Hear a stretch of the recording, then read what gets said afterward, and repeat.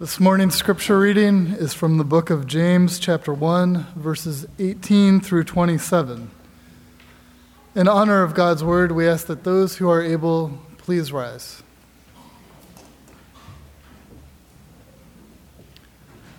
Of his own will he brought us forth by the word of truth, that we should be a kind of first fruits of his creatures. Know this, my beloved brothers, let every person be quick to hear, slow to speak, slow to anger. For the anger of man does not produce the righteousness of God. Therefore, put away all filthiness and rampart wickedness, and receive with meekness the implanted word, which is able to save your souls. But be doers of the word, and not hearers only, deceiving yourselves. For if anyone is a hearer of the word and not a doer, he is like a man who looks intently at his natural face in a mirror. For he looks at himself and goes away and at once forgets what he was like. But the one who looks into the perfect law, the law of liberty, and perseveres, being no hearer who forgets, but a doer who acts, he will be blessed in his doing. If anyone thinks he is religious and does not bridle his tongue, but deceives his heart, this person's religion is worthless. Religion that is pure and undefiled before God the Father is this: to visit orphans and widows in their affliction, and to keep oneself unstained from the world. This is the word of the Lord. Thanks be to God. You may be seated. Good morning, everybody. Happy Mother's Day to all that are and have been mothers. Much has already been said from God's word and to you, I'm sure. So I just want to say, as a son, thank you. We are very, very grateful for the ways that you live in light of what God is doing in your life and living faithfully into that and caring for others. Your ministry is profoundly deep, and for that we are very grateful. We are in James chapter 1, verses 18 through 27 this morning, taking a short break from our series through 1st and 2nd Peter. And in the series so far in 1st and 2nd Peter, we've been really contemplating and thinking about what it means to be the church, a called out people, called out of a kingdom of darkness and into the kingdom of the Son, and how we can live faithfully as sojourners and exiles now in light and in hope of the coming King and the coming kingdom. And James this morning is going to pick up a lot of the same themes that we are already thinking about and already praying through as it relates to 1st and 2nd Peter. In the Pew Bibles, if you would like to follow along, you could find James chapter 1, verses 18 through 27 on page 1011. I do encourage you to follow along as we work through the passage this morning. It is rich with meaning and is worth notating certain aspects of the text that sometimes in our translations of the Bible can be obscured or misunderstood. And so I encourage you to have a Bible open as we work through James. And as you're turning there, let me just give you a little bit of context to this letter. The letter of James is written by James, who many scholars believe is the brother of Jesus. James was a pillar in the early church, primarily because he was a pastor, elder, overseer of the church in Jerusalem. And so throughout the book of Acts, you'll see people refer to James as a pillar, and because of that, people look to him for wisdom and insight of what it meant to be the Christian community, both early on and throughout the church's early history. And James wrote this letter, the letter of James, during a time of minimal persecution. There was still kind of some hubbub around Jews and some Gentiles persecuting this small community of Jewish Christians. But he's really trying to address some really harsh divisions throughout the book between Christians themselves. And the main reason that he's writing this letter is he wants to give clear and practical instruction as to what it means to live out a genuine Christian faith and how that works out in our lives. More concisely, probably you could say, if you read the entire book of James, what you would see is instructions on how to live out the beauty of the gospel in our lives as a Christian community. And so as we dive in, I want us to be having that larger theme in the back of our minds, that everything that James is trying to get at is trying to shape us and trying to form us into a community of genuine Christian faith that knows and loves and lives the gospel. And so as we dive into the text, would you guys pray with me that the Lord would help us to understand what he has said through his word, that it might do the same shaping and forming for us as well. Let's pray. Our Heavenly Father, we thank you for your word. We thank you that you have preserved it down to this very day and that by your Spirit you speak to us through it. Lord, I pray as we read the text and meditate on the text and allow it to sink deeply into our hearts, that you would show us what it means to be reformed by the gospel in our lives. That we as individuals and as a community, as Grace Church, would exude joy and life and peace and beauty because of the way the gospel is forming us and transforming us as a community. So be with us now. May the words of my mouth and the meditations of our hearts be acceptable in your sight, O Lord, our rock and redeemer. Amen. So, I don't know if you guys know this, but it's spring. And one of the things that I love about Rochester is actually how fickle the weather is. In our house, on a regular basis, someone will say, hey, if you don't like the weather, wait 5 minutes and it might be different. Rochester has a hard time kind of knowing what season it is. But one of the things that I really appreciate about our city is that once spring, or maybe summer, or whenever time it shows up, whenever new life blossoms and it feels like spring and it feels like summer, our city comes alive. You can see that at the attendance of the Lilac Festival. You can see it all throughout the city. People love to be outside, and our city does a really good job, I think, of enjoying herself when the weather is permitting.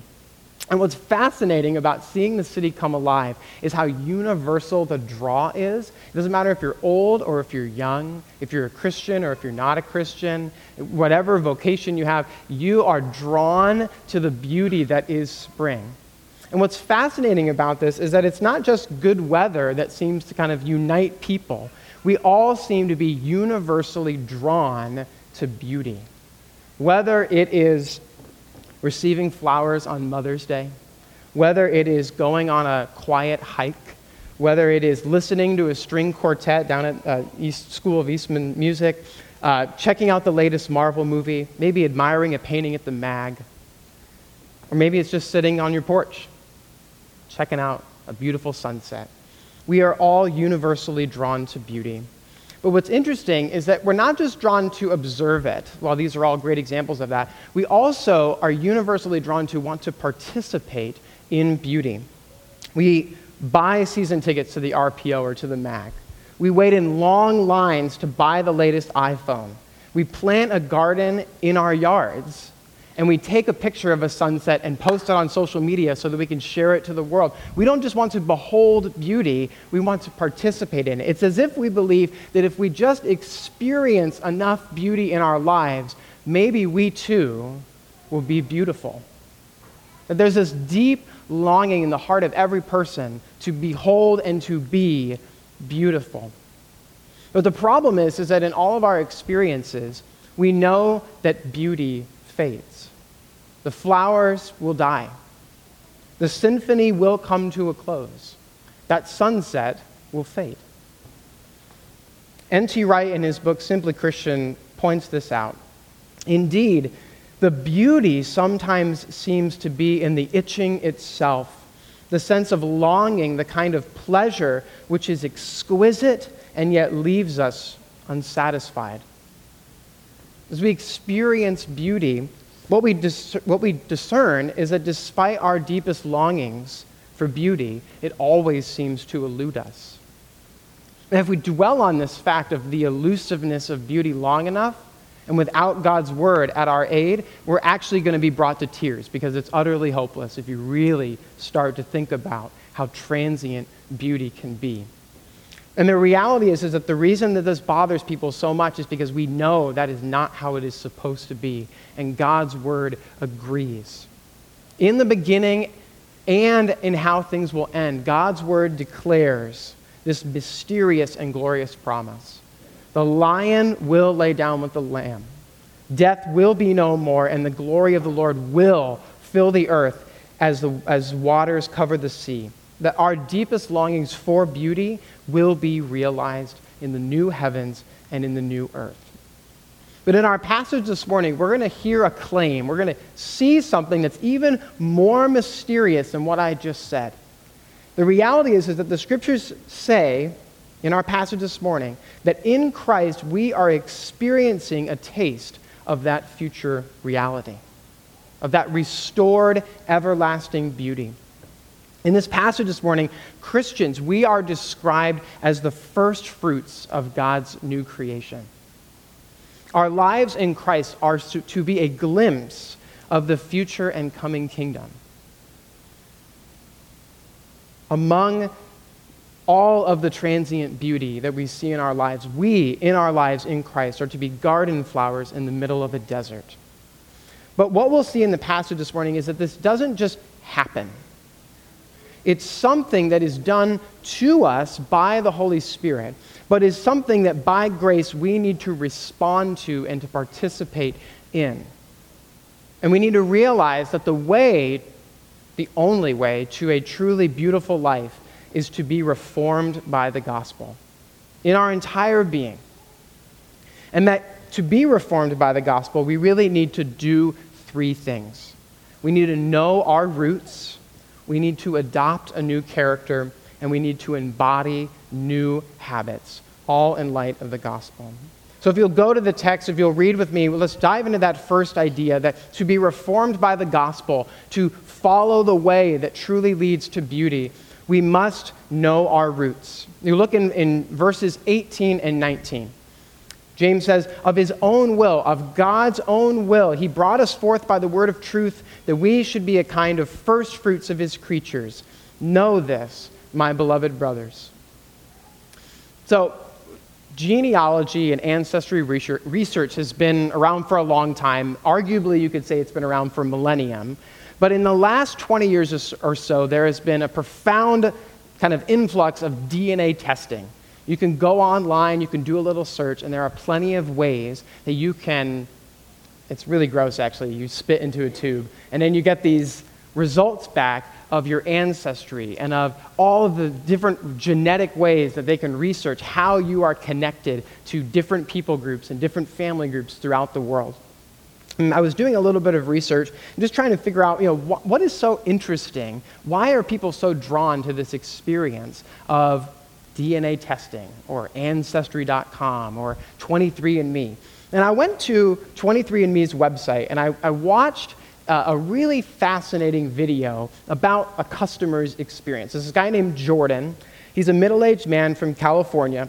And here's what he said about his experience of 23andMe, of going and learning about his heritage. He says, I've always wanted to know more about my family history so that I could have a better sense of myself.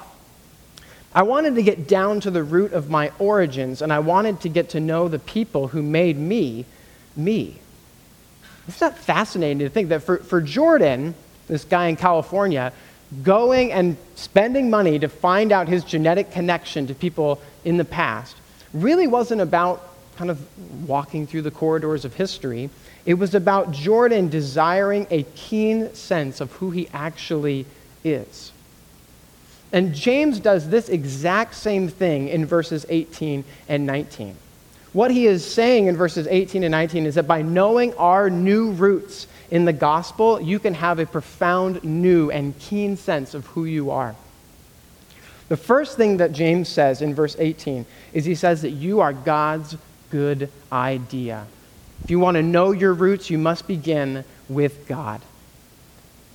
In Genesis 1, God created the world, and he did so intentionally and carefully and beautifully.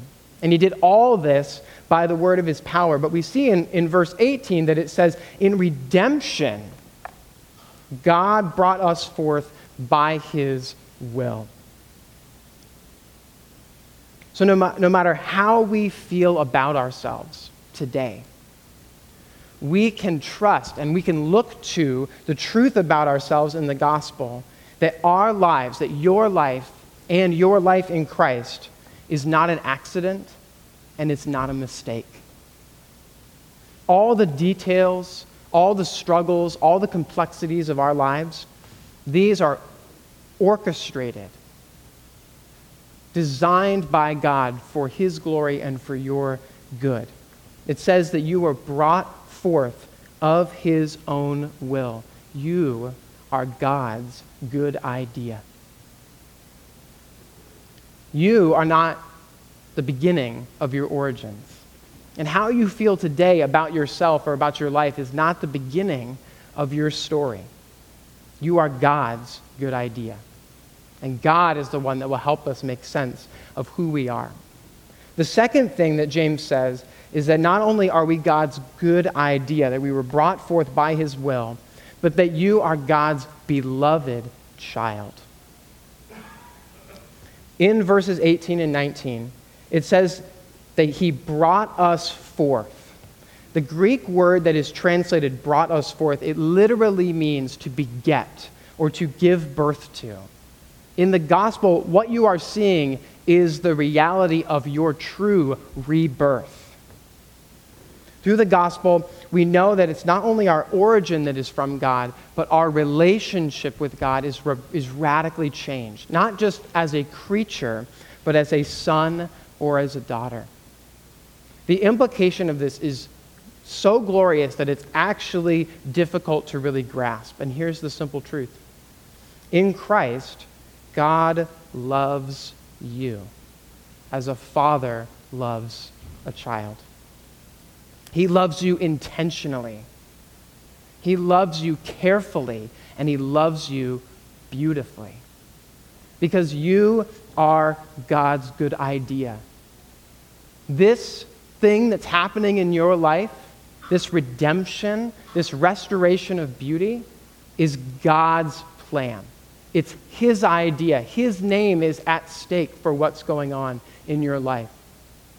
And you are God's child. For many of us, this is where our reformation needs to begin. Instead of believing that you're the author of your story, you need to dwell on your roots in the gospel. The Heidelberg Catechism says this very well, and we would do well to meditate and to think and to mull over these things on a regular basis. The first question in the Heidelberg Catechism says, what is your only comfort in life and death? And the answer is that I am not my own, but belong body and soul in life and death to my faithful Savior, Jesus Christ. When you are rejoicing at a graduation or a new opportunity or a beautiful family that you may be with this afternoon, know that you are not your own. You belong to your faithful Savior, Jesus Christ. When you are feeling desperately overwhelmed by the anxieties of life, or you are filled with grief beyond your ability to explain, know that you are not your own. You belong to your faithful Savior, Jesus Christ. And when things feel normal and everything seems like it's just fine, everything is fine, know that you are not your own, but that you belong to your faithful Savior, Jesus Christ. Church, this is where the roots need to begin. We need to say to ourselves every morning, I am God's good idea in Christ. I am God's beloved child. And allow that to shape and to form us for the day, for the week, for the month, for our life. But James doesn't stop here. It's not just about knowing your roots. James says that if we're going to pursue the way of beauty, then we need to not only be reformed by knowing our roots, but we need to be reformed by the gospel by adopting a new character. Read with me verses 19 through 21. It says, know this, my beloved brothers, let every person be quick to hear, slow to speak, slow to anger. For the anger of man does not produce the righteousness of God. Therefore, put away all filthiness and rampant wickedness, and receive with meekness the implanted word which is able to save your souls. Knowing our roots will not only reform us, but it's going to lead directly to us desiring a new character. If we are truly brought forth by God's word, then God's word is going to reshape who we are in our lives. And James says that this is going to happen in two ways. It's going to look like relinquishing your sin, and it's going to look like receiving Christ's righteousness. Look in verses 19 through 21. He says, "Let every person be quick to hear, slow to speak, slow to anger, and therefore put away all filthiness and rampant wickedness." James is getting at something that's echoed in Ephesians chapter 4. In Ephesians chapter 4, verse 22, Paul writes, "Put off your old self, which belongs to your former manner of life and is corrupt through deceitful desires." But in James, he doesn't like to deal with ambiguities. James is really going to go after what these deceitful desires look like in our lives. He's not going to be ambiguous. He's going to pin it down, and he's going to say, what deceitful desires really look like in your life is anger in your heart and played out through your speech in the body. James is really echoing what he learned from Jesus. In Luke chapter 6, verse 45, Jesus taught that out of the abundance of the heart, the mouth speaks. Our tongues are always betraying who we really are. That if our hearts are filled with anger and filled with sinful desire, that will eventually come out. There's no hiding it. But James isn't simply trying to draw attention to sins of speech. What he's not doing is saying, therefore, look at the people around you who have explosive anger and don't know how to control their tongue. He does say that later in James, but what he's doing right now is he's trying to not necessarily draw attention to the type of sin, but to the heart of sin. So Aristotle, philosopher, he rightly pointed out that anger is the emotional response that everybody gets when they perceive that they are experiencing injustice. Anger is directly related to your sense of justice and your sense of beauty and your sense of good. And the heart of sinful anger is pride. It's a belief that one's desires are not only necessary, but ultimately justified. That your kingdom, your way of doing things, of getting things, of having things, is the right way. And when anybody encroaches on that ability of yours to control your life, anger is what you feel because you perceive those things as injustice. And James says that type of life does not correspond with God's righteousness. So give it up. It's not going to produce righteousness or beauty or goodness in your life. Relinquish your sin, your desire for control. And instead, he turns the coin to the other side and he says, instead of sin, relinquish it and receive Christ's righteousness. In verse 21, he says, receive with meekness the implanted word which is able to save your souls. The word received in the Greek is associated with the idea of receiving the gift of friendship or the gift of hospitality. And as anyone knows, I'm sure we've all experienced this, when you receive the gift of friendship or the gift of hospitality that you know you can't repay, the emotional experience in your life is exactly the opposite of anger. It's exactly the opposite of pride or sense of control. What you're experiencing in that moment when you receive the gift of friendship or the gift of hospitality is meekness. BlueLetterBible.com, their definition of meekness was so good I didn't even know how to cite where I was getting this definition, but it's just phenomenal. Meekness is that disposition of spirit in which we accept God's dealings with us as good and therefore without disputing or resisting. The meek are those who wholly rely on God rather than their own strength to defend against injustice. That is really profound. Meekness is trusting God in the face of perceived injustice. Because we trust God more than ourselves. We refuse to defend ourselves because God is our defender. That should bother you, right? if you don't look out for yourself, who's going to do it? If you don't try to protect yourself and the things that you have, it's all going to go away, guys. But this is really, really key to understanding James. True meekness cannot be faked. The reason why it can't be faked is that it's born out of recognizing that our righteousness, what makes us good and beautiful and right and true, is not with us. It's been given to us by Christ as a gift, a glorious and profound gift of friendship and hospitality, his life, his death, his resurrection on our behalf, the forgiveness of our sins.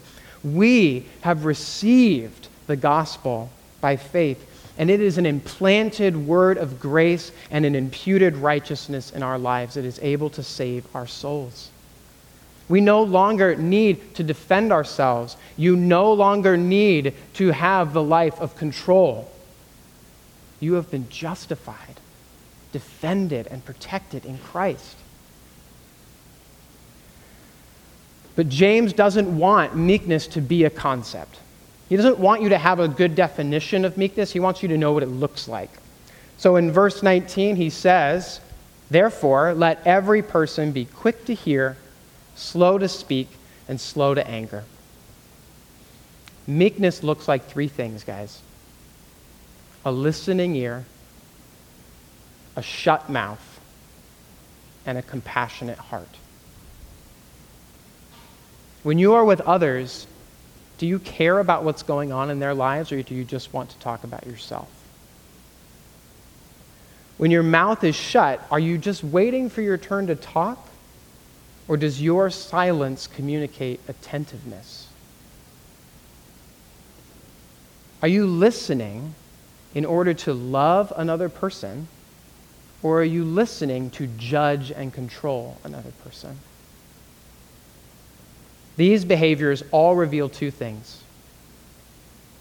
They reveal that if you do these things, you believe that your actions are what actually justify you before God and before others. Because you need to control your life to prove it to them, to prove it to God, and especially to prove it to yourself. And second, if these things are happening in your life, it shows you that you're really filled up with a sinful desire and an inappropriate, inordinate sense of injustice. You're trying to be holier than God, or you are trying to define holiness without God. This can be very convicting, I know, for myself. And I'm grateful that James doesn't say, "So sit in your sin and despair." He says, no, if this is you, don't despair. There is hope. Christ died for your sin, so relinquish it. Christ rose for your new life, so receive that life, that new character, as a gift. To help us in this, I think it is really wonderful to know that God has given us throughout the centuries ways that we can move toward adopting this new character in our lives. One of the ways that we can do this is by thinking. Another way that we can do this is by acting in alliance with this new character that we have been given in Christ. And we do that through spiritual disciplines, the means of God's grace in our lives. There are two disciplines that I want to point out to you that would help you tremendously if you see yourself not as quick to hear or slow to speak or slow to anger. And those are the spiritual disciplines of solitude and silence. In solitude, you intentionally remove yourself from others so that you can meet with God and meditate on his word that is being spoken directly to you. And in silence, you intentionally refrain from talking in order to trust that God's word to you is far more important than your words to him or your words to another person. The disciplines of silence and solitude, when taken seriously, can have a transforming effect on how we experience this new character claimed for us and given to us in Christ. I really encourage you guys to practice these.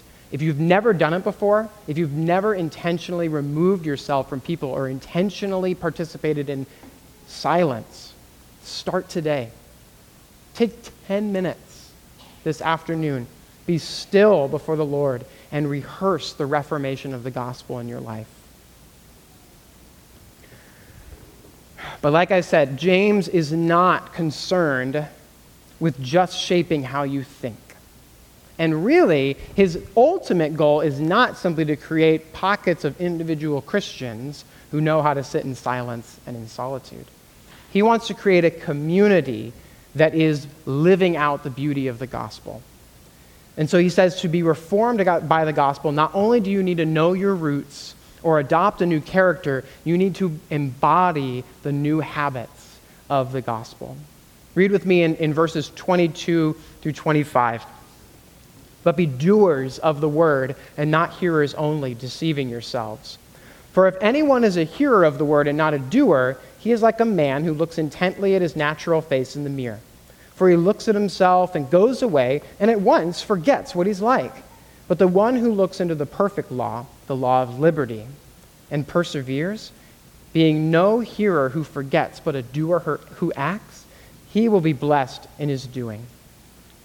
In his book, The Power of Habit, Charles Duhigg explores the science behind habits and why we do what we do and how we do what we do, and how habits really shape our lives for better or for worse. And in his book, he writes about Tony Dungy. Now, I am not a sports person, so I had to literally research Tony Dungy, which is very embarrassing.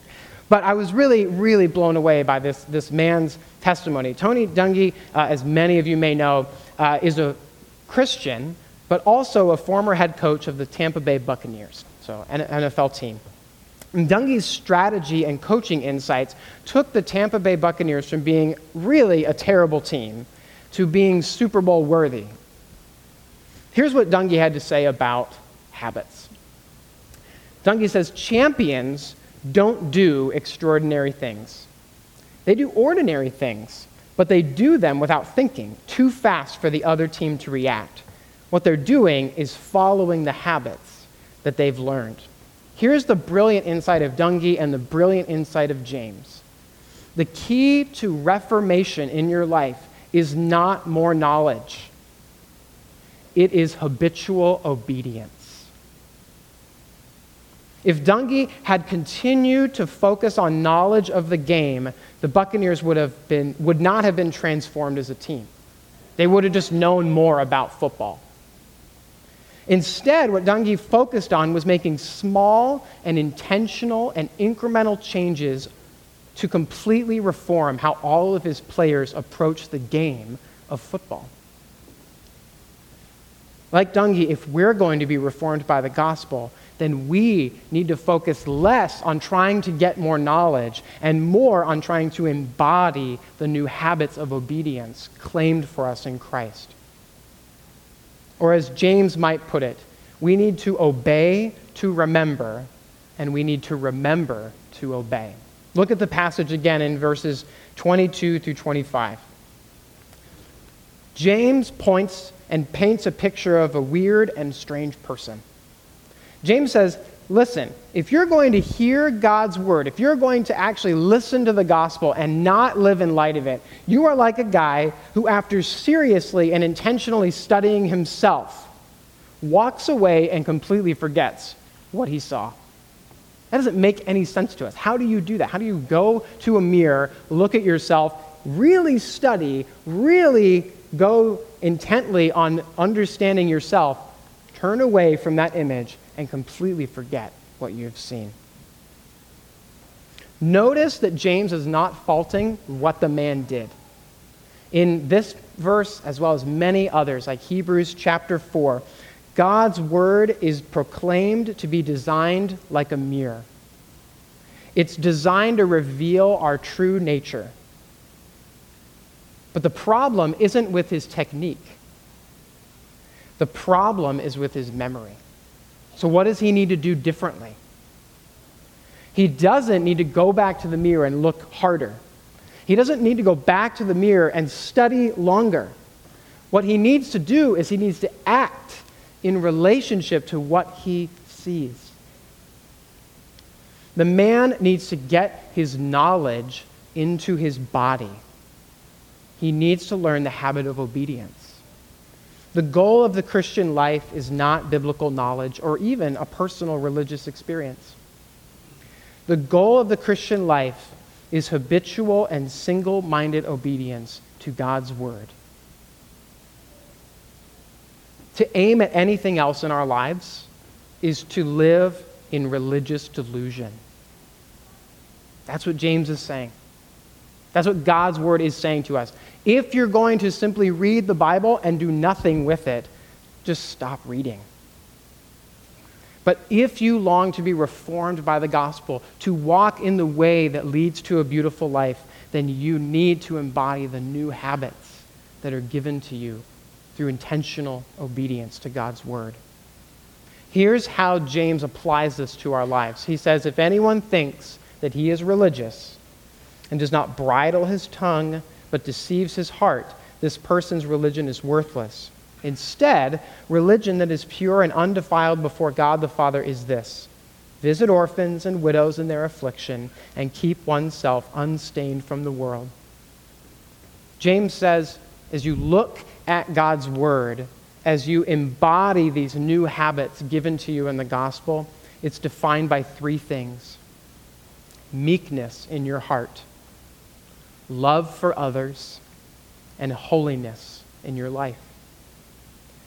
In short, what James is saying is that the life reformed by the gospel just looks like Jesus in all the affairs of daily life, in how we work alongside our coworkers, in how we relate and love and serve our families, in how we relate and serve one another as a church community, as we love and serve and seek to be as a neighborhood, always looking like Jesus. It's through these three things, these very practical habits of meekness, love, and holiness, that James paints a picture for us as to what God is trying to create in the new heavens and the new earth. This is what God sees as beautiful. And you can see it in verse 27. Religion that is pure and undefiled before God. God's vision, beauty that is in the eye of the ultimate beholder, looks like meekness of heart, love for others, and holiness of life. It looks like Jesus. Because Jesus is everlasting beauty, his kingdom will be everlasting beauty, and a world that is shaped by the gospel will be a beautiful life that will not fade, that will be eternally realized, both now and forever. And so if we understand that this is the way to a beautiful life, then we need to really recognize that the way to pursue that is to be reformed by the gospel in our lives. We can do that through intentional spiritual disciplines, seeking to know our roots, that we are God's good idea, that we are God's beloved children. We can do that by being reformed by the gospel and adopting a new character of meekness, not trying to defend ourselves or justify ourselves or build up our lives through a sense of control, but just relinquishing sin and receiving the righteousness given to us in Christ and resting in that.